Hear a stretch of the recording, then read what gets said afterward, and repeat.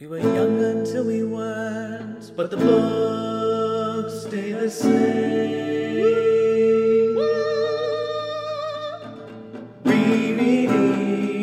Rereading our favorite books. I didn't have to do this, but the new World of Warcraft expansion came out at 6 p.m. So I wanted to have everything done by 6 p.m. so that I could play WoW. You want to know a funny thing is that since I've started reading these books, I've been inspired to revisit the Lord of the Rings games that I own, just because I needed more Lord of the Rings in my life. So I popped back in Shadow of War. In the fires of Mount Doom, a ranger and a wraith, bound together in death, crafted the one thing that could challenge Sauron, a ring of power. It absolutely bastardizes the lore of Lord of the Rings. Like, for example, it's revealed that Celebrimbor is the one who made the Ring of Power, which is, in terms of lore of the books, is just baffling. It makes no sense at all. Yeah, that's weird. But it's basically just fan fiction. It scratches it's just that nice itch. To say, yeah. Right, like stay somewhat immersed in the world, right. even if it's a weird version of the world. Speaking of that, not to make these episodes about this encyclopedia, but since the last episode, I've done more research on this guy, David Day, and apparently he has, shall we say, a bit of reputation.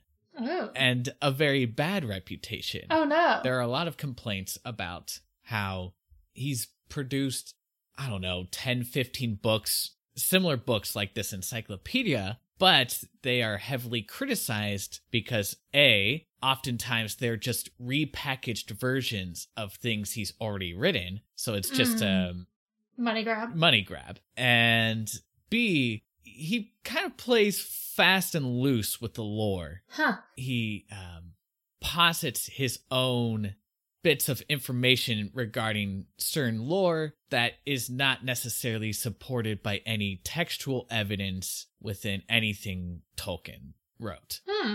I also think that people are, I get the need for accuracy, especially if you're going to produce something that's called an encyclopedia, which posits to be the definitive roundup of all information, Tolkien, Lord of the Rings, Middle-earth, and otherwise. But I do also think that we can talk about toxic fandoms that do a lot of gatekeeping and are so overly obsessed with accuracy that they kind of defeat the spirit of this fantasy world.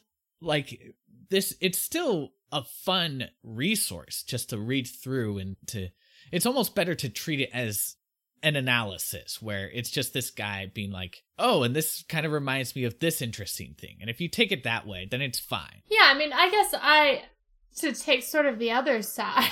Sure. Certainly fandoms do go too far a decent amount of the time. I say when the Supernatural finale just aired and the fandom went insane. So I just watched a whole bunch of people be really crazy. Yeah. But I do think, especially with something that is labeled like an encyclopedia, you can be somewhat critical about how that's handled and, being accurate about what you're marketing it as versus what it isn't. I'm sure the encyclopedia is excellent in very many ways. But, we've already, for instance, noted the lack of anything on Tom Bombadil. Yes, right. It seems like maybe some of the criticism is deserved in terms of it not really living up to what it proclaims itself to be. You pretend not to be what you are, not to do what you do. And this is most evil of all. Maybe if he had labeled it differently and gone less for encyclopedia and more for I don't know what you would call it, but something that more clearly was yes, I'm analyzing this within both giving you information about the actual material, but also, these other things. then people might be less like, rawr! Oh no, the criticism is well warranted. There is some debate to what degree this is the publisher stepping in and doing these kind of unsavory tactics to essentially trick people. It's a very pretty book. It's got beautiful illustrations inside. It's very well made. And you can kind of see the marketing strategy behind it, that this is meant to trick people walking through a bookshop. They see the title, they think, ooh, that's something I know my kid's gonna like, or my adult nerd friend. This is not a criticism aimed at my friend. Not at all, because I still love this book. I still think it's very, very valuable. I just think that people who are listening to our podcast should just be mindful of the fact that there is this history with this particular person and a lot of criticism that, from my research, is very well deserved. So consider before you buy. Yes, I think that in many ways this, I don't know how to put it, like series, section, group of our podcast is also somewhat devoted to the exploration of your encyclopedia. So I think that we should note these new findings you've come across. I can't wait for what else I discover for the next episode. But indeed. Well, it's like the prologue to every episode, too. Here's this weird bit of trivia that is not relevant at all to what we're going to be talking about. But we keep on insisting starting these episodes this way, and we can't help ourselves. This is just who we are as people. You know this about us, so sorry, not sorry, I guess. To be fair, people might have joined in just for the Lord of the Rings, so. Well, if they joined in, well, okay. I'm not going to criticize so our listeners. We should probably, introduce the episode. Is it my turn or your turn? I can't remember. It's your turn. Yes. Oh, okay. Hello, everybody. Welcome to Reread, the podcast where we reread the books from our childhood and see if they hold up to the light of our adulthoods. On this episode, to continue our Lord of the Rings saga, we are now talking about The Two Towers, which, fun fact, I guess it's not a fun fact. I take that part back. I know exactly what fact you're about to say, and it's not fun. When they were adapting this book into the movies, Peter Jackson and company seriously considered changing the name of the movie from The Two Towers because the movie was coming out soon. I think it was the year following. It was the year following. It came out after the 9/11 attacks. And, The Two Towers has a connotation, but they ultimately decided not to change it, which I think is the right decision. But that's not relevant to anything either.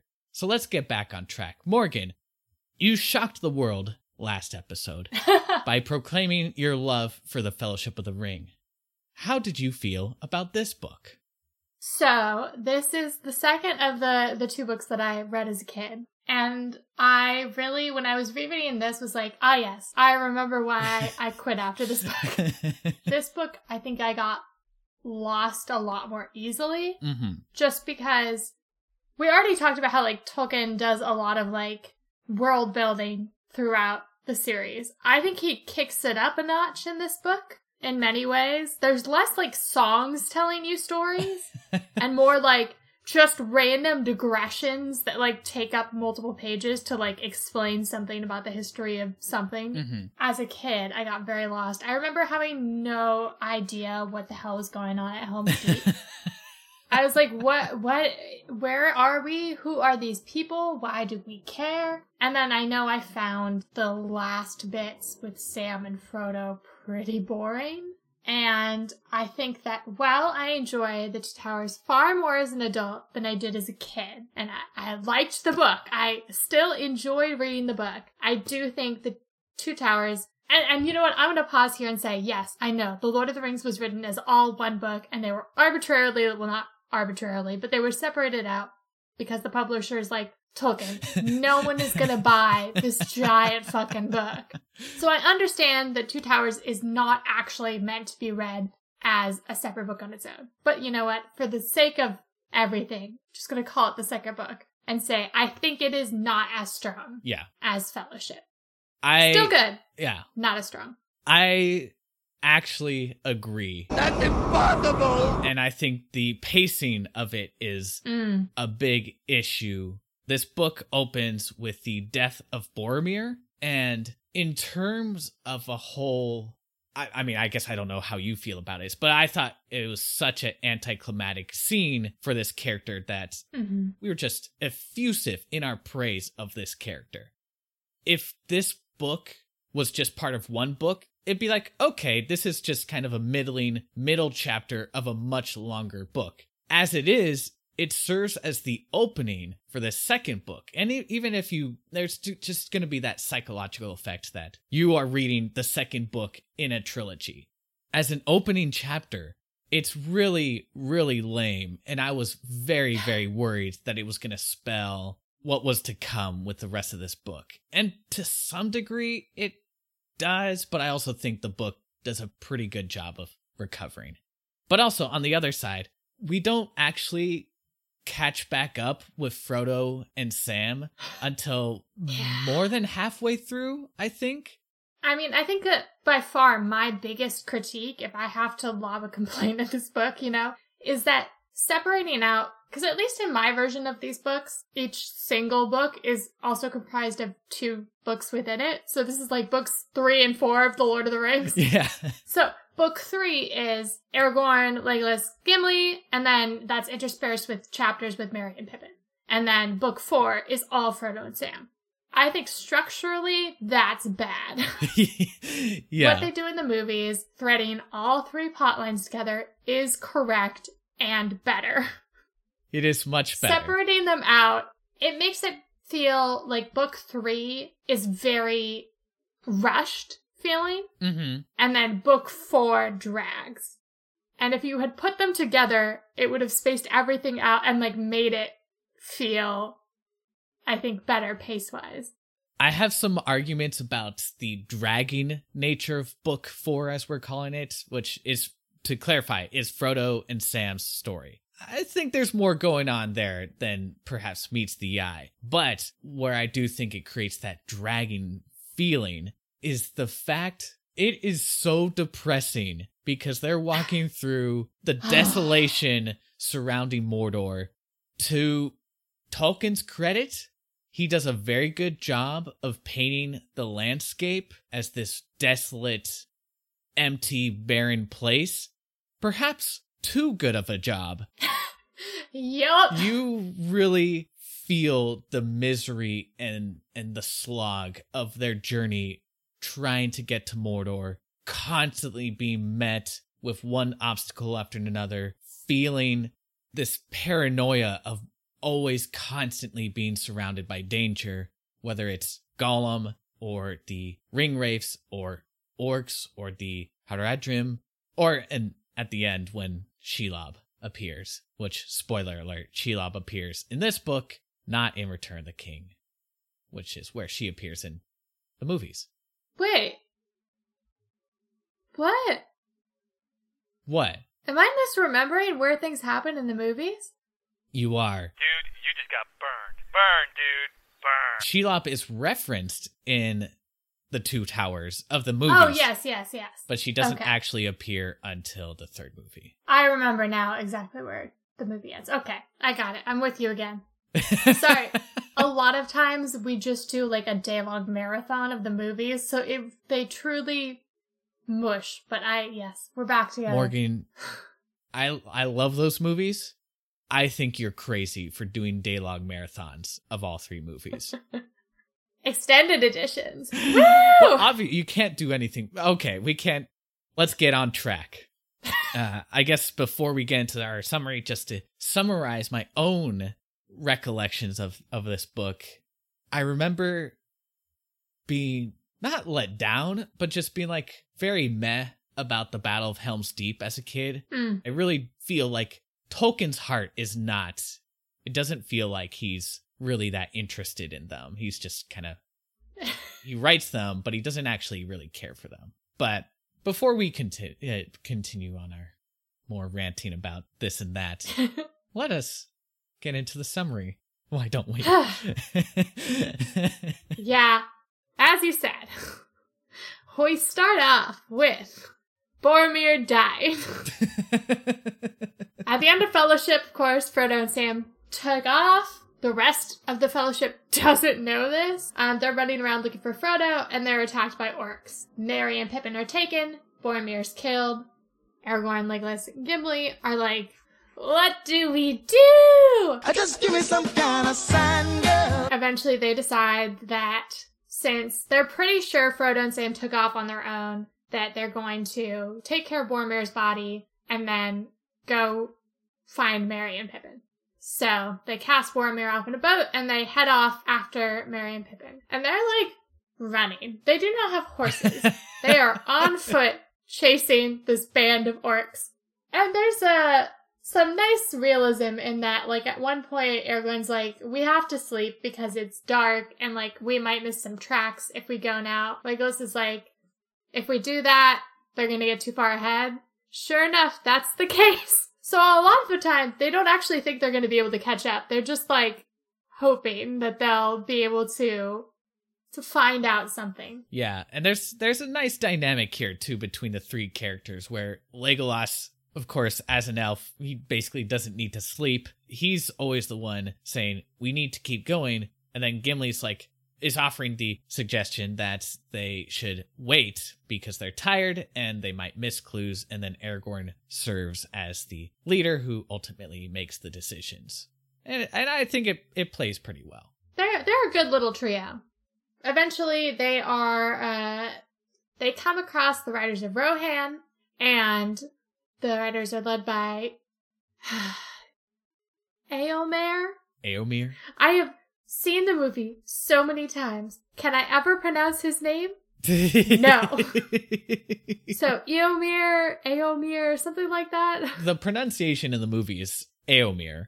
I'm sure there's some Tolkien scholar out there who's tut-tutting right now, being like, oh, you fool, don't you know in the Anglo-Saxon you pronounce the O as an R.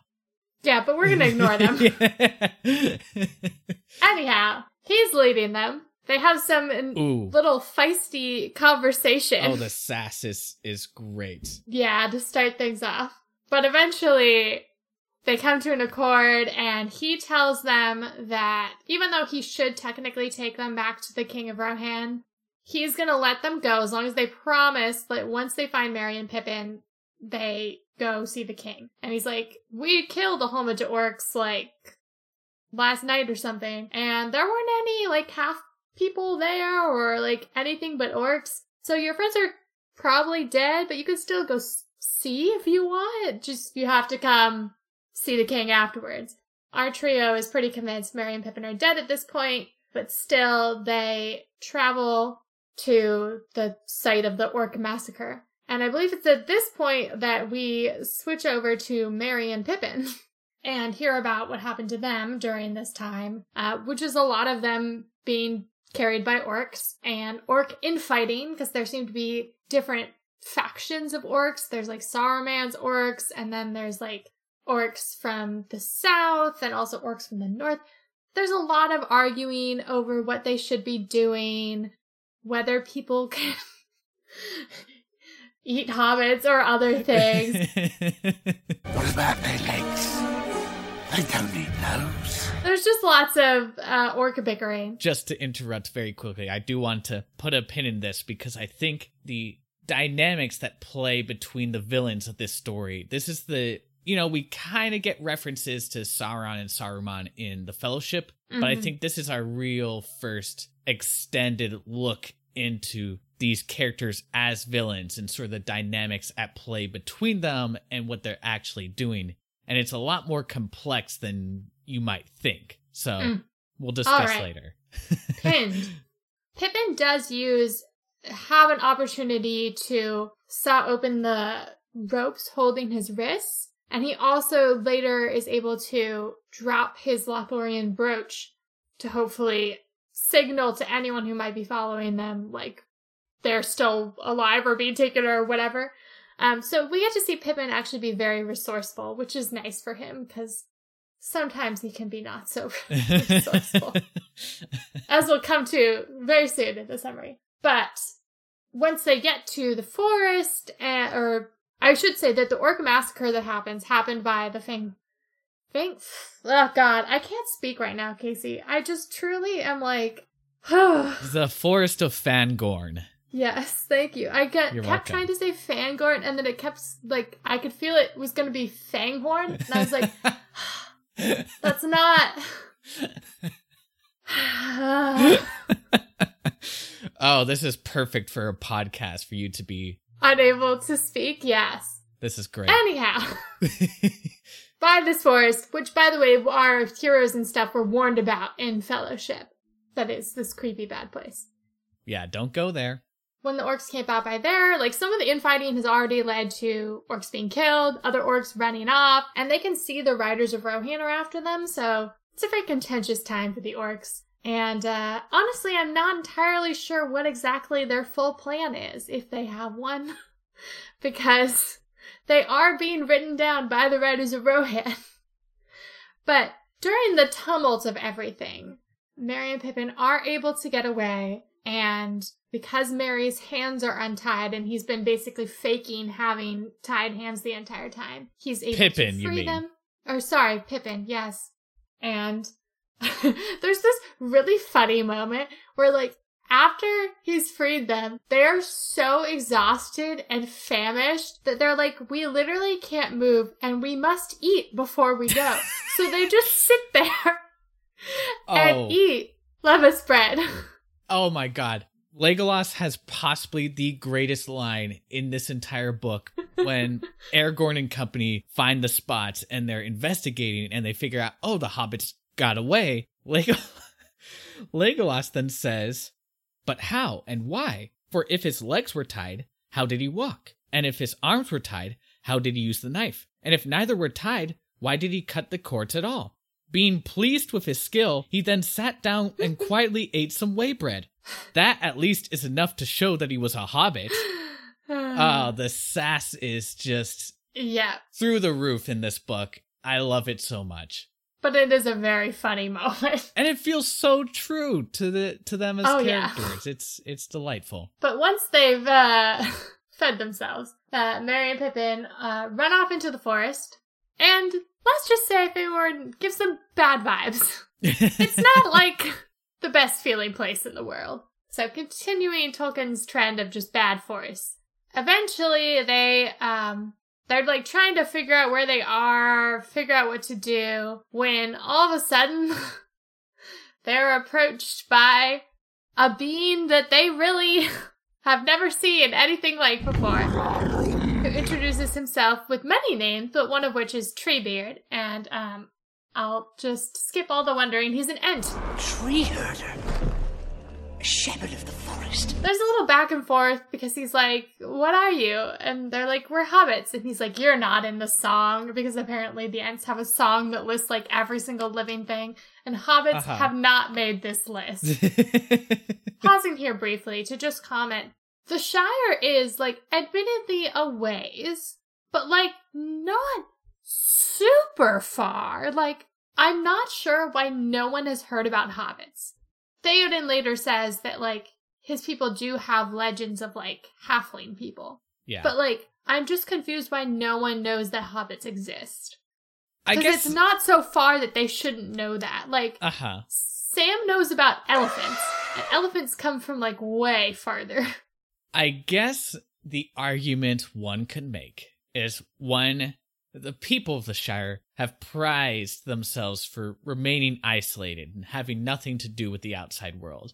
They actually have watchers along the border of the Shire to basically discourage visitors.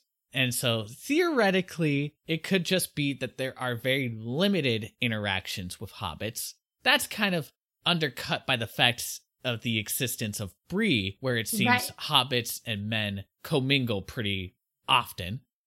I don't know. I guess it's like, enough that... Go ahead. I was going to say, like, they still have it seems like the elves of Lothlorien don't, like, go out much, and not very many people come in, and yet there's still very common knowledge that the elves are living in Lothlorien. Yeah. Not to mention, Bilbo did go on a pretty epic adventure. It feels like more people should have at least heard about that. Yeah, I mean, I guess, but I can also see, because it's been like, 50, 60 some years since Bilbo went on his adventure, where since Bilbo relatively plays a small part in that whole quest, where he could effectively be erased, right, from the history of that quest. And I could totally see the dwarves just sort of, as they're telling their own story, emphasizing more of their own role. And as like the Men of Dale are telling their own version of the story, emphasizing their role. I mean, yes, I hear what you're saying. It doesn't quite make sense that they wouldn't know about the hobbits, but I think the bigger point is to emphasize just how minimal the hobbits have played a role in the history of Middle-earth, that nobody really cares about them. I guess the key difference between Lothlorien and the Shire is that the men consider Lothlorien to be very dangerous, and so it makes sense that they would tell stories about that. Nothing's happening in the Shire, unless the biggest risk you face is like secondhand smoke from all the smoke rings they're blowing. Your love of the halfling's leaf has clearly slowed your mind. I was gonna say, Saruman does have, like, hobbit weed. Well, yes, which is a bit of foreshadowing for what's to come. But anyway. Yeah, sorry, we've, like, fully derailed. But anyhow. So the point is that Treebeard is like, what are you? And is very confused about their existence. But since they're not orcs, and they aren't, like, burning or chopping down any trees, he's pretty chill with them. And eventually ends up kind of taking them under his wing. Or under his branch. Under his branch, yes, as it were. And based on the conversations that they have and what they tell him and what he himself has seen, he makes the decision to call for a gathering of the Ents to discuss what to do, if anything, about Saruman. So, Merry and Pippin are happily traveling with him. I don't remember exactly where it switches over, if it's before the Ent meet or after. The Ent moot. Let's get our terms correct. Sorry. Here. But it's we're already pissing off enough big Tolkien fans with my middling response to David Day. Let's not alienate them any further, Morgan. Look, Casey, I almost called this forest Fanghorn, even knowing that wasn't the correct name of the forest. My tongue is not my friend today. No, indeed. Well, to answer your question, yes, it's around. They have the Entmoots. They come to the decision that they're going to march on Isengard. And then that's when it switches back to Aragorn and company, who are now left with this decision of going into the forest to pursue the hobbits. Which, like, they're become even more wary about doing when they see a figure they believe to be Saruman that evening and their horses run off. But especially because they're horses, they're like, well, might as well go on in. It's not like we can do anything else. So they go in and manage to come to pretty much the exact spot where Merry and Pippin meet Treebeard, when suddenly they see a figure they again believe to be Saruman. They're like, fuck! Yeah, and Gimli's really on the warpath here. He's like, we're gonna have to kill this guy now, and he's urging Legolas to snipe him from afar. But for some reason, when Legolas knocks his bow, what is the term for that? There's a term for it. He pulls his bow back and he's like, I can't do it. And they're like, well, why not? And he's, I can't. And there's some mystical force that seems to be impeding their wills at this moment. Yes. Aragorn's sword grows too hot in his hands, etc., etc. They exchange some words, and guess what? Turns out it's not Saruman, it's Gandalf. What? Who we all thought was dead. Whoa. Hooray. Big wow! And he had a Beowulf-level epic battle with the Balrog, like, oh yeah, where they went down into the water, and then they climbed up to a peak, and then The amount of ground travel during this battle is truly incredible. Like, how did they do both things at once? We'll never know. It's incredibly metal. Yes. But eventually, he did smite the Balrog. Upon the mountainside. And then, like, was ready to peace out of life when it was like, nope, you still got work to do. Yeah, the god of this world, Eru, was like, no. You're going back. Sucks for you, bruh. But he comes back as Gandalf the White. So now he is head wizard honcho. And he's like, well, Merry and Pippin are actually fine. They're just with, tree people. And we have some other things we need to do. So let's get our butts out of this forest and go to Rohan. They're like, how can we do that? We have no horses. And he's like, ha ha ha ha ha. I have a horse. Shadowfax. That's a direct quote. Ha ha ha ha ha. You know how I talked about how, like, The Hobbit and Fellowship are just, like, nonstop pony violence? Yes. This book is horse porn.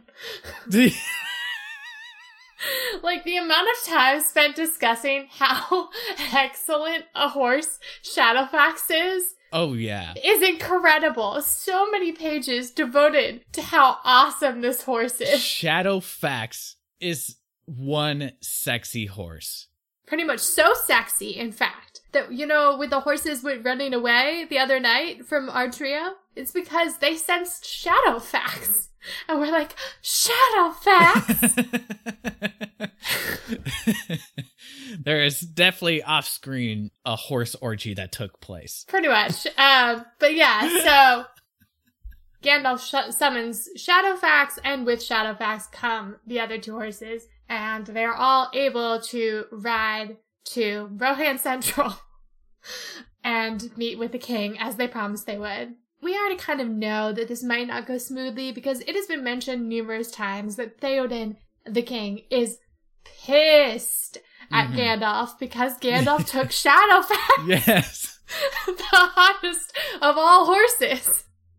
So, more seriously, we're also told that something is afoot in Rohan. Things have taken a darker turn, and it's not clear what exactly is going on. People are unsure if Rohan is in league with the enemy or if it's still an ally. There are some concerns there as well. Right. And I think one of those got addressed when they met with the writers of Rohan, where one of our trio was like, hey, have you guys been, like, giving horses to Mordor? And Éomer was like, no, they stole our f***ing horses, those assholes. So... our sexy, sexy horses. They just love their horses, man. So we do know that, like, some of the rumors aren't true, but yes, there's definitely been that vibe of, like, something's going on with Rohan. Indeed. So they show up, and they're like, hello. These are our names. They're the most epic of names, because we are very epic people. And we would like to see Theoden now. And the guards are like, those are very epic names, but, like, he doesn't really want to see people, and they're like, we will see him. And they're like, okay, fine. You can see him, but no weapons. We're taking all your weapons. And there's this minor kerfuffle over, like, oh my Aragorn God. does not want to give up his sword, which, like, fair. It's a pretty goddamn important sword, and I'm pretty sure without it, like, he can't prove his claim to the throne. If anything goes wrong with that sword, it's a problem. But eventually he's like, fine. You better take really good care of this sword, or bad shit is gonna go down. I think he says anyone who wields it other than me will die. Yeah. Very serious about this sword. But Gandalf, although he gives up his own sword, is like, you will not deny an old man his staff, will you? I need it for the walking. And they're like, suspicious.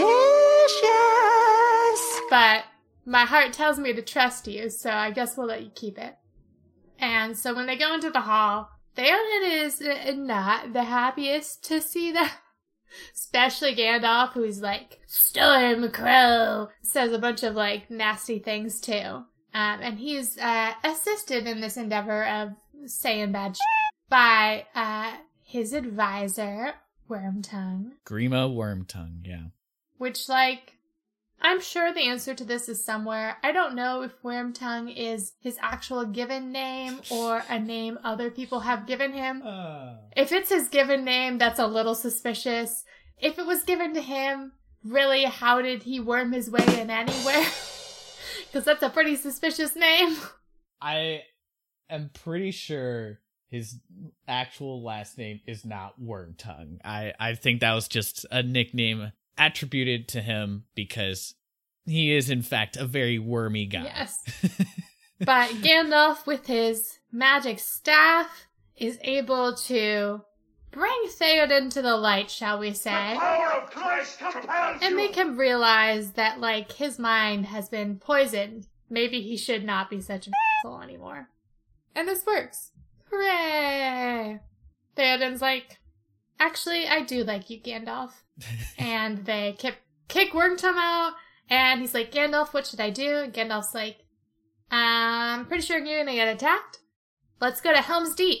Theoden's like, chill, let's do it. And I'm gonna leave my very awesome and hot niece Eowyn to take care of things. And we should mention that Aragorn and Eowyn vibe at each other a decent amount in the 3 times she's on screen. Yes, they have a moment. I don't know if we will... Oh, I want to talk about women, so we'll be talking about Okay, Eowyn. then I'll save it for that. Pin in that. Yes. So they ride off to Helm's Deep. On the way there, they see that, there's already been some stuff going on. There was this big fight somewhere else, and now some warriors are missing. It's a whole thing. But they make it to Helm's Deep. Oh, I should mention that Éomer and the Riders of Rohan are with them. Yes, yeah. We should also mention before this that Gandalf suddenly senses something's up, and he's like, all right, gotta peace out. Just keep going to Helm's Deep. Things are gonna be okay. He's like, I'll be back, but got other things to do with my time. And they're like, okay. That's suspicious. That's weird. So yeah, they set up at Helm's Deep. Gimli is having a good time there.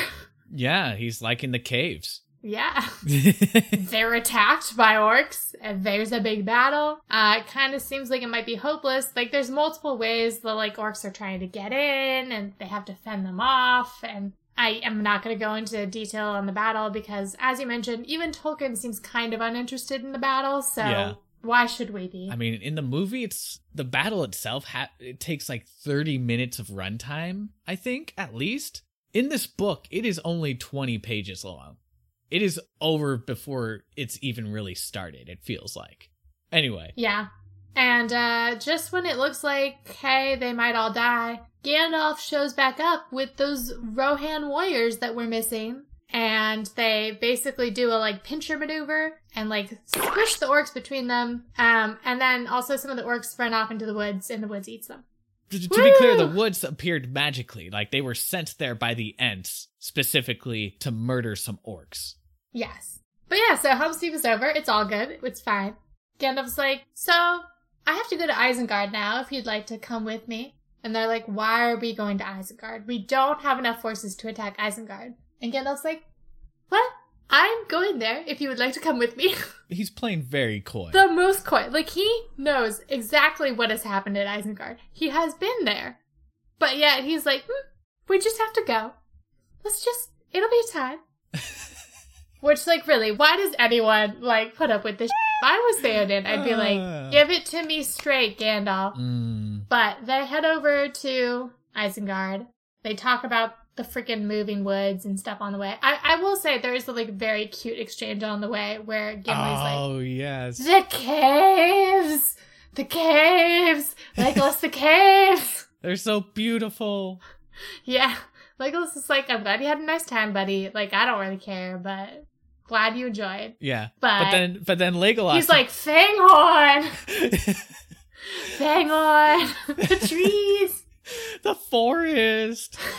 Oh, it's so adorable. They agree if they survive this whole quest, they will go visit the Forest of Fangorn and the Caves of Helm's Deep together. It's really, really cute. It's sort of like the equivalent of like something for him, something for her, but like obviously like yeah. True love is in the air. But yeah, so they get to Isengard, and who is sitting there at the ruined gates but our good friends Merry and Pippin? Smoking some weed. Pippin's actually passed out. Like, Merry gets up to greet them. Pippin is passed the fuck out. Yeah. And it's pretty cute because Merry at first pretends like he doesn't see, like, his buds. He's like, welcome, Theoden, and is like, you know, trying to act all kind of official. It is a very adorable moment. He also, it's pretty funny because at some point he, like, kicks Pippin with his foot to get him up. Yeah. Also beautiful. But basically he's like, the Ents have taken over Isengard. Saruman is imprisoned in the tower. Also Wormtongue's in there. Gandalf and Theoden ride off to do something. And the rest of the members of the Fellowship that are here get together and exchange stories. And so we get to hear all about the siege of Isengard from Merry and Pippin telling Aragorn, Legolas, and Gimli. And they get to eat and smoke some weed while they do it, so, you know, it's a party. And there's a lot of very cute, like, teasing and ribbing each other. It's a cute chapter. It's possibly my favorite chapter in the book. I just liked it. Okay. The friendship. It's beautiful. Yeah. But then, once all of that loveliness is over, they have to actually talk to Saruman. And Gandalf's like, beware his voice. And absolutely no one really listens to that, because as soon as Saruman starts talking, everyone's like, wow, magical enchantment. I shouldn't say everyone, because Gimli is like, guys, nah. And we don't get to hear what some of the others think. I think actually Eomer is also like, shut up. But his voice is very enchanting, and he really tries his best to manipulate them. And I guess also Theoden is the other notable exception who's able to resist. Yes. Like, I think it mentions that, like, he feels it a little bit at first, and then he's like, nah. And he powers through, and he's like, we will have peace. We shall have peace when you answer for the burning of the Westfold and the children that lie dead there. We shall have peace when the lives of the soldiers, whose bodies were hewn even as they lay dead against the gates of the Hornburg, are avenged. When you hang from a gibbet for the sport of your own crows, we shall have peace. It's pretty badass. Great speech. It is a great speech. But yeah, so once he stops trying to, like, woo them all over, he and Gandalf exchange some not very nice things. But Gandalf's trying to be like, hey, you have two options. You stay stuck in here, imprisoned, or, like, you come out, give up your staff, and, like, basically work to be a better person. And Saruman's like, no way, no. I am staying in my stupid tower. And does this thing where he, like, tries to leave, and then Gandalf's like, I haven't dismissed you yet. Yeah. Like, the magical forces make it so he can't leave until Gandalf says it's chill. And as, like, a parting shot, Wormtongue, like, lobs something out of, like, a window higher up at their heads. He misses everyone. How could you miss? He was 3 feet in front of you! But he does make the attempt, and then Pippin scoops it up, and very quickly Gandalf takes it away from him. And he's like, Saruman probably didn't want him to do that. He probably just kind of threw whatever was on hand, so this could be something very interesting. And he plays, again, very coy about it. And then they leave Isengard, and Gandalf's like, hey, Treebeard, we need you to make sure Saruman does not come out of this tower. Got it? And Treebeard's like, we will absolutely do that. We will do that so much, so hard, for so long. But yeah, so as they're riding away, Pippin's in kind of like an odd place mentally. They like stop for the night, and he's talking to Merry, and he's like, hey, Merry, did Gandalf tell you anything about the orb? And Mary's like, nah, Gandalf never tells anyone jack. Like, I don't know what you're expecting, man. Pippin's like, I just really want to see it. Like, I just really want to. I can't sleep. I want to see it. Mary's like, well, tough luck. Yeah. I'll help you in the morning. Well, let's chill for now. But this is Pippin, so he does not chill for now. When Merry falls asleep, he gets up and sneaks over to sleeping Gandalf and pulls an Indiana Jones switcheroo with the orb. He like puts a rock in his arms instead, and he sneaks off to look in the orb, and that's not a good thing for him to do. Oh, not at all. He screams, he passes out. This, of course, alerts the rest of the camp to what's happened, and Gandalf's like, oh my god! Wakes Pippin back up, and is like, what have you done? What did you say? What did you see? And Pippin is very freaked out, but he just kind of calls it like he and him with like caps, which generally indicates Sauron in this story.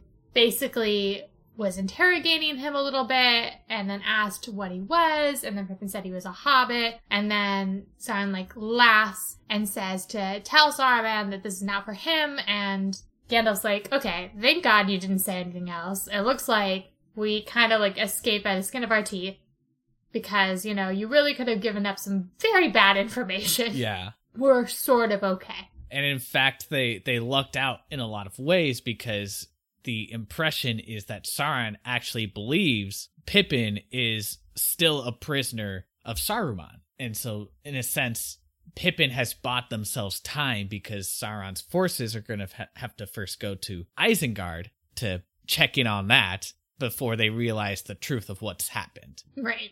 And also there's the impression that Sauron believes Pippin has the ring.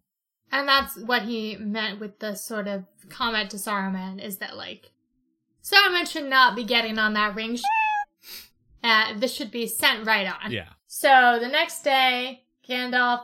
Well, no, wait. Oh, sorry. There is no next day. It's literally, like, minutes later. It is that evening, and Nazgul flies overhead, and Gandalf's like... And he's like, we gotta go, and we gotta go fast. Let's take off now. I'm taking Pippin on Shadowfax, and I'm gonna go mega fast. Must go faster. And the rest of y'all can catch up when you can. Uh-huh. Gandalf takes off with Pippin, and actually answers some of Pippin's questions, which, like, Pippin is in absolute awe of. Gandalf reveals that they are heading to Minas Tirith in Gondor, and that is the end of Book 3. And then we jump right in with Frodo and Sam, only a few days after we saw them at the end of Fellowship. They're climbing around trying to find their way to Mordor. Kind of hard. They're in a very cliffy area, so they run into a lot of, like, obstacles they cannot surpass. There's a decent amount of, like, wandering and shenanigans before they are attacked in the night by Gollum, and they manage to capture him and make him swear to guide them and not try and eat them or otherwise hurt them. Frodo makes him swear on the ring. It's very interesting. Like, Sam comments a couple of times during this exchange that, like, Frodo seems different when he's interacting with Gollum. And he doesn't, like, fully explain what that difference is, so I think it's very open to your interpretation to some extent. But it's very much shown that there is this sort of, like, connection between Frodo and Gollum. And after Frodo makes him swear on this, Sam, like, does notice some changes in Gollum, that he starts acting more like... Sam distinguishes between the sides of his personality with Slinker and Stinker. I'm not going to use those names. But Gollum does start acting much more Smeagol-esque for a while.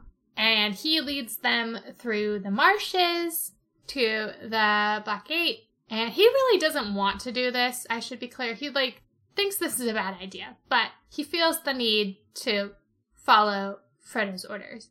Once they get there, it's pretty clear they're not getting through the gate. Yeah. And so Gollum admits that there's this other way. And Sam's a little suspicious about this because just the previous night he'd caught Gollum talking to himself and debating essentially whether or not to steal the ring from Frodo. It's interesting because the way the conversation goes, the Gollum part of him is very much like, let's take that ring and then we can make the nasty hobbit supper.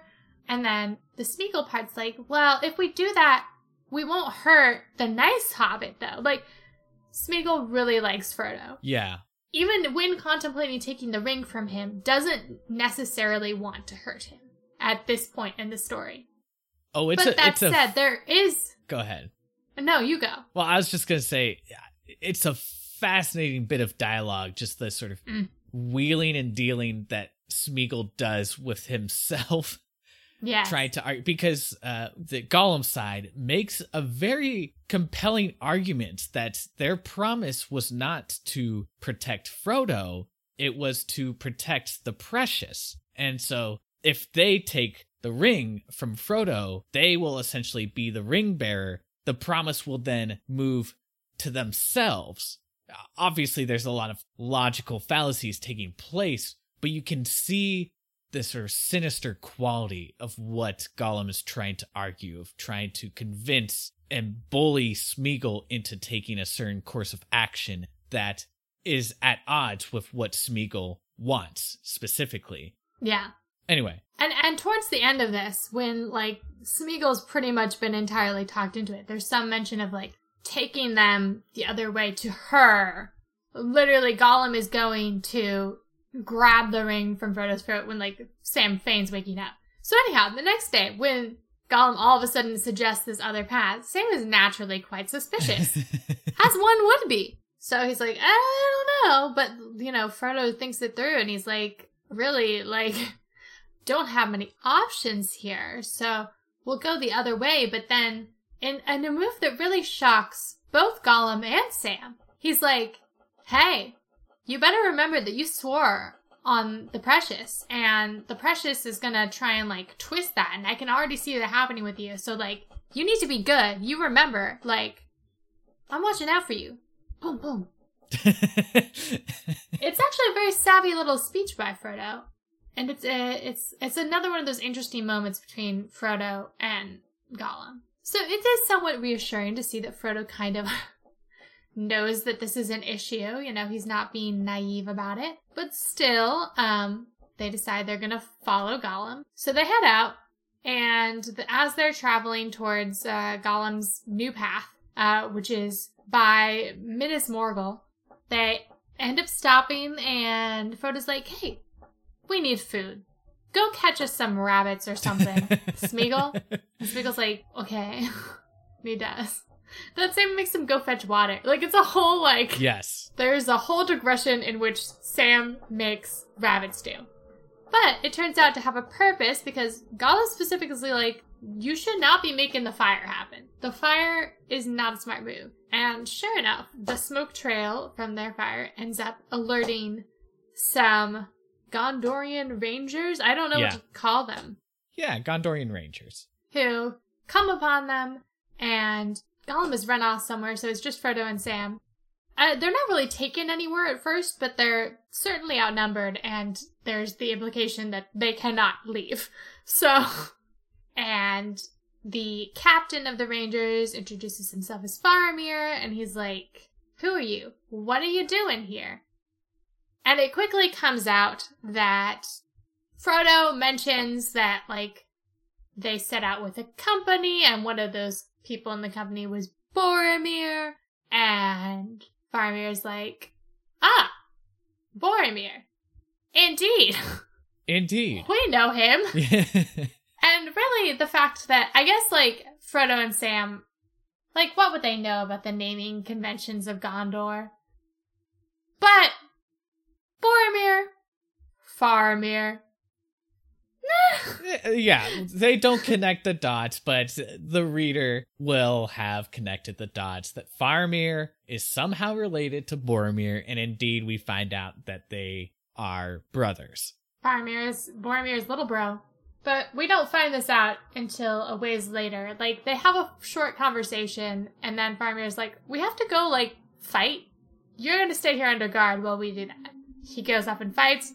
There's an Oliphant involved. Sam's pumped. But when Faramir comes back, there's more conversation, and I think that, especially for people who have only watched the movies, the way that Faramir interacts with Frodo is very interesting. Because there's certainly this element of him kind of prodding at Frodo in a way. He's certainly trying to tease out some information in this sort of, like, vaguely antagonistic way. Yeah. It's not fully antagonistic like it feels in the movie. It's just kind of like he's suspicious, as one would be. So he's not giving Frodo all the information he has, and he's trying to get Frodo to give something up. And Sam gets so mad about it that at some point he just, like, full on, like, interrupts and starts yelling at Faramir. It's very cute. You're suggesting that we're villains in some way, so if your idea is to kill us, then get on with it, you know. Faramir is very, very smart, and he's very tactical, is the sense that you get in his questioning. Yes, deliberate. Yeah. He teases out the story of Boromir to see what they know about him and if they're actually being truthful before he actually opens up. So it's kind of like a trust but verify system. Mm-hmm. Which he kind of reveals after this second talk while they decide to take the hobbits back to their hideout, essentially. Mm-hmm. And on the way back, he talks with just Frodo, and Sam is there listening, but he reveals that he has an idea of what Frodo may be carrying, or that he's carrying some kind of weapon. Once he realized that, he deliberately steered his questions away from that so that, like, no one else would overhear it. And he's like, I don't want to know anymore. I can guess some of what happened between you and Boromir just because I know my brother.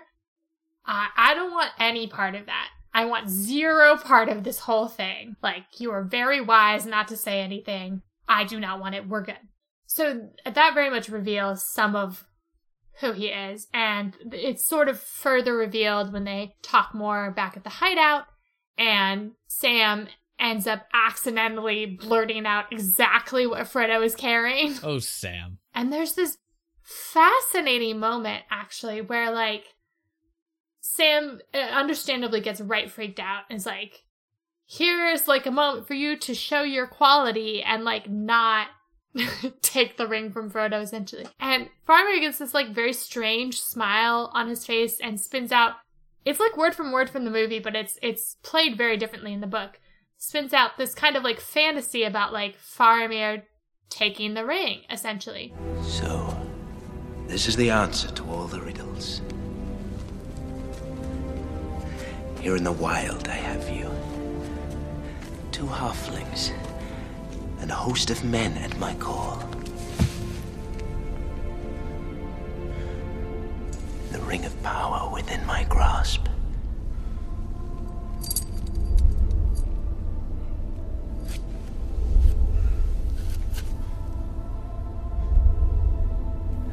Chancellor Faramir, Captain of Gondor. To show his quality. And he just kind of laughs it off and he's like, nah, I don't want that. I already told you I don't want that. Like, nah. No, honey, I'm good. But he just full on freaks them out first. Yeah, it is such a fascinating passage. You know, we basically learned that Faramir essentially is not interested in conquest. In that way, he has no interest in the ring as a weapon to help him conquer. It's some good stuff. Very different from the movie. So if you've never read the books, like movie Faramir is very, very different than book Faramir. Absolutely. Very, very different. And the next part is played out very differently too, where he wakes Frodo up in the middle of the night because Gollum's been playing in, like, the forbidden pool thing. And he's like, what should I do about this, Frodo? Frodo's like, please don't kill him. He really couldn't have known. And he was drawn here by, like, a temptation he could not resist. Faramir's like, the ring. Frodo's like, no, fish. Literal exchange. It's great. Faramir's like, okay, I will not kill him, but you gotta get him to come out, and then we're gonna take him prisoner. And so Frodo, feeling very bad about the whole thing, tricks Gollum into coming out and following him. Gollum very much feels betrayed when he is set upon by forces.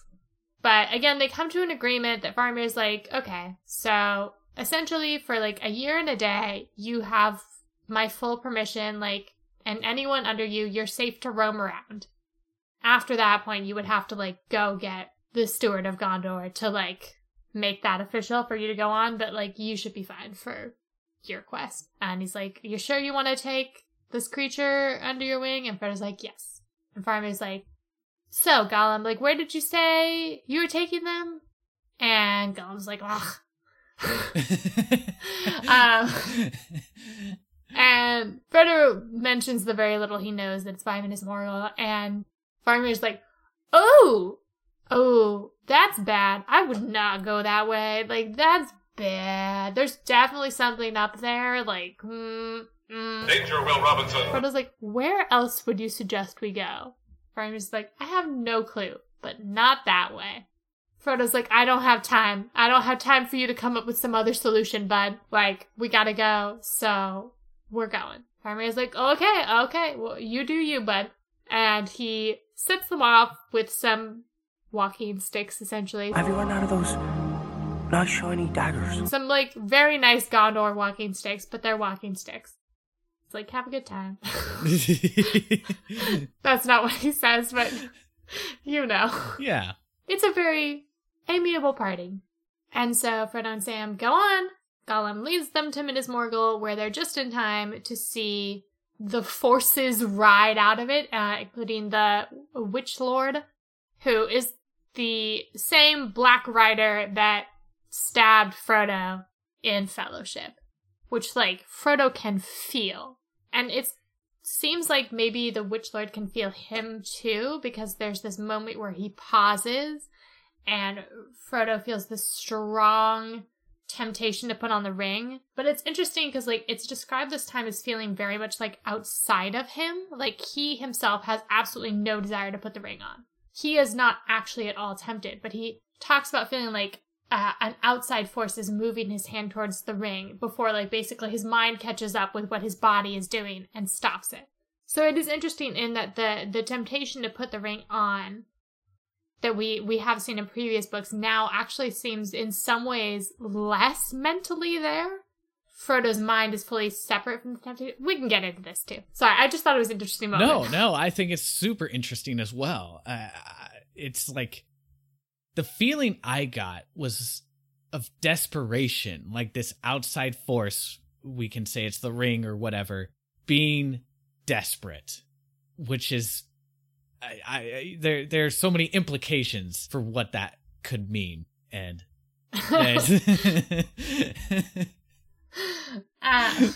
so when Frodo manages to stop himself from putting the ring on, the forces ride on. It's like a lot of them, and Frodo's like, oh man, Faramir, hang in there, my bud. Yeah. But they head on up the stairs. And, like, there's different levels of the stairs. So, like, there's the straight stair. And they get up and they're like, oh my god, so exhausted. And Gollum's like, there's a second stair we gotta get up. The winding stair. It's longer. Let's do that. And they're like, oh. And once they get up top, they decide to rest for a while, and Gollum f***s off God knows where. And Frodo and Sam have a conversation about how they do not trust Gollum, but they really don't have any other options, which makes it very suspicious. Like, when Gollum comes back, actually, this is another cool moment that I'm sure we'll talk about in our Gollum discussion, where, like, both Sam and Frodo have fallen asleep, and Frodo's, like, in Sam's lap, because Sam was, like, supposed to be standing guard, and his whole idea is, like, it would make Frodo feel safer if, like, he knew that nothing could get to him without touching Sam. But they've both fallen asleep, and Gollum comes up and just puts his hand on Frodo's knee, and the narrative describes, like, if someone had looked at him then, they wouldn't have seen this Gollum creature. They would have essentially seen what looks like a very, very old, lonely hobbit who is just very sad. Yeah. But at that moment, Sam wakes up and all he sees is Gollum, you know, groping at Frodo. And he's like, get off, you whatever you are. Yeah. And he's like, what have you been doing sneaking around, etc., etc. And Gollum is, like, very offended by this. And he keeps throwing the word sneak back at Sam. Like, he's just very clearly upset. Probably because Sam caught him in a moment of vulnerability and then... Yeah, responded very harshly. It's sad. But when Frodo's gotten up, he's like, so I guess technically, like, Gollum, do we need you from here? Can we just go, like... Or, because, like, you can be done. You can run off and be free. And Gollum's like, nope. You definitely need me. Yup. So he leads them into these tunnels, and it's, like, very hard to see in there. Frodo and Sam end up walking hand in hand in order to, like, stay connected. And eventually they get to sort of crossroads of tunnels and realize they have no idea where Gollum is and no idea where to go. I just want to say, we're not going to talk about this at all, but I do want it on the record. At this point, Sam references Tom Bombadil, so that does come back. It is relevant. That's all. There's nothing more to it. He literally was just like, I wish Tom Bombadil was there. Yeah. Because he's thinking about the Barrows. Yeah, and I wish he was there too, so. Anyhow, at this point, Sam was like, oh, hey, you know what we should maybe do?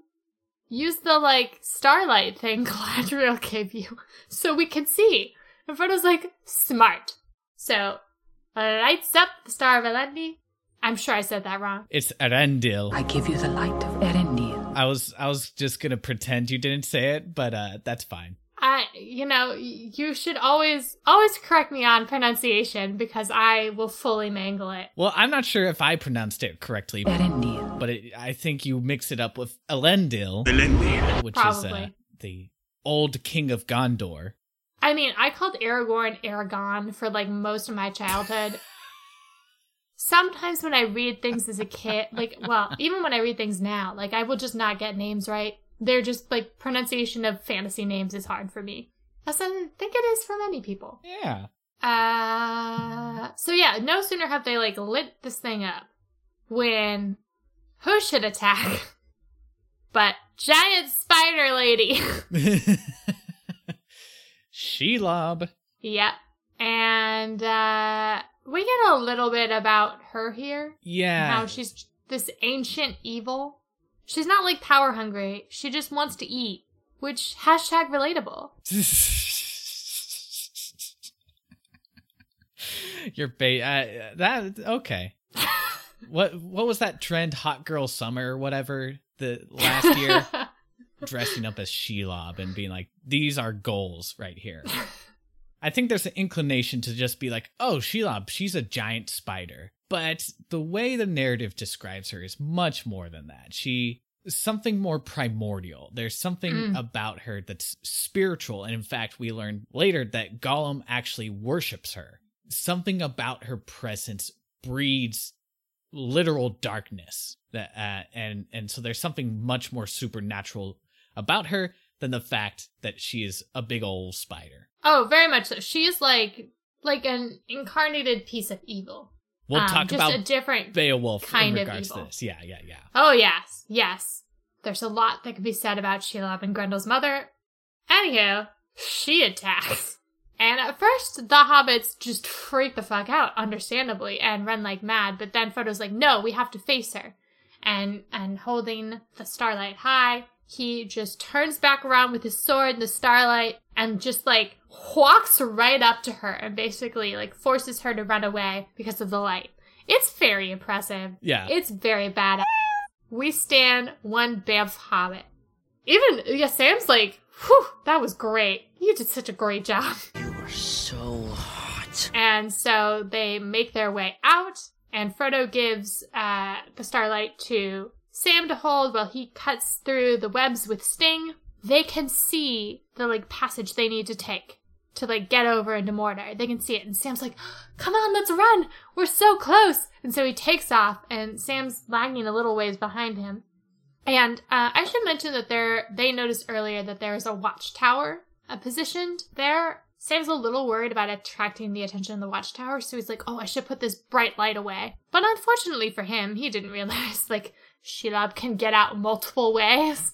And so as soon as he puts that light away, Shelob's like, ha ha ha ha ha. Get in my belly! And attacks Frodo. And Sam's going to help when he is attacked from behind by Gollum, who of course has betrayed them. He manages to fight Gollum off, but by the time Gollum's run off, it is too late for Frodo, who has been attacked by the spider. He's being wrapped up.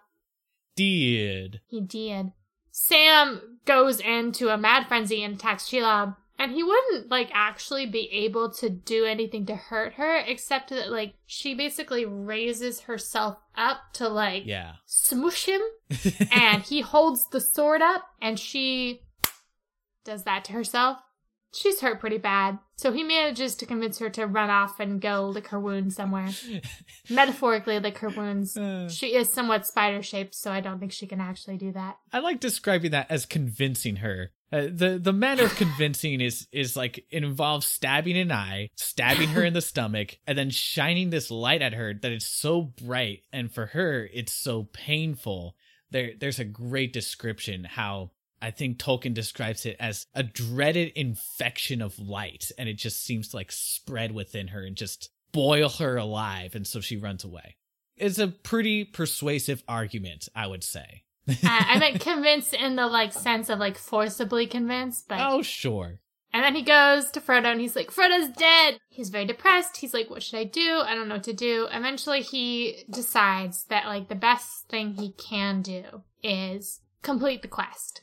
And then essentially, like, come back and die next to Frodo's body. Like, he just leaves Frodo's body there. And he's like, I'm going to come back to you. Like, nothing would happen with the body. That part I don't understand. But he takes the ring, but he heads off to do that. And he just feels really bad about it. Like, he's got a bad gut feeling. And then he's, like, almost out of sight from Frodo's body when he hears people coming. So he puts on the ring, because he needs to be invisible. Yeah. And turns out it was orcs coming. They, like, patrol up here because it is an entrance to Mordor, you know? They find Frodo's body as well and decide to carry it off. And Sam is like, screw the quest. I'm not letting anyone with Frodo's body. So he runs off after them. And eventually, through these two orcs' bickering conversation, it is revealed that Frodo is in fact not dead. Sheilah's poison just, like, puts someone in a death-like state, essentially. And that he's probably going to wake up in a couple of hours. And once Sam realizes this, he's like, oh my god, I'm such an idiot. No wonder, like, I didn't feel like I could leave. It's because I wasn't supposed to, because Frodo wasn't dead.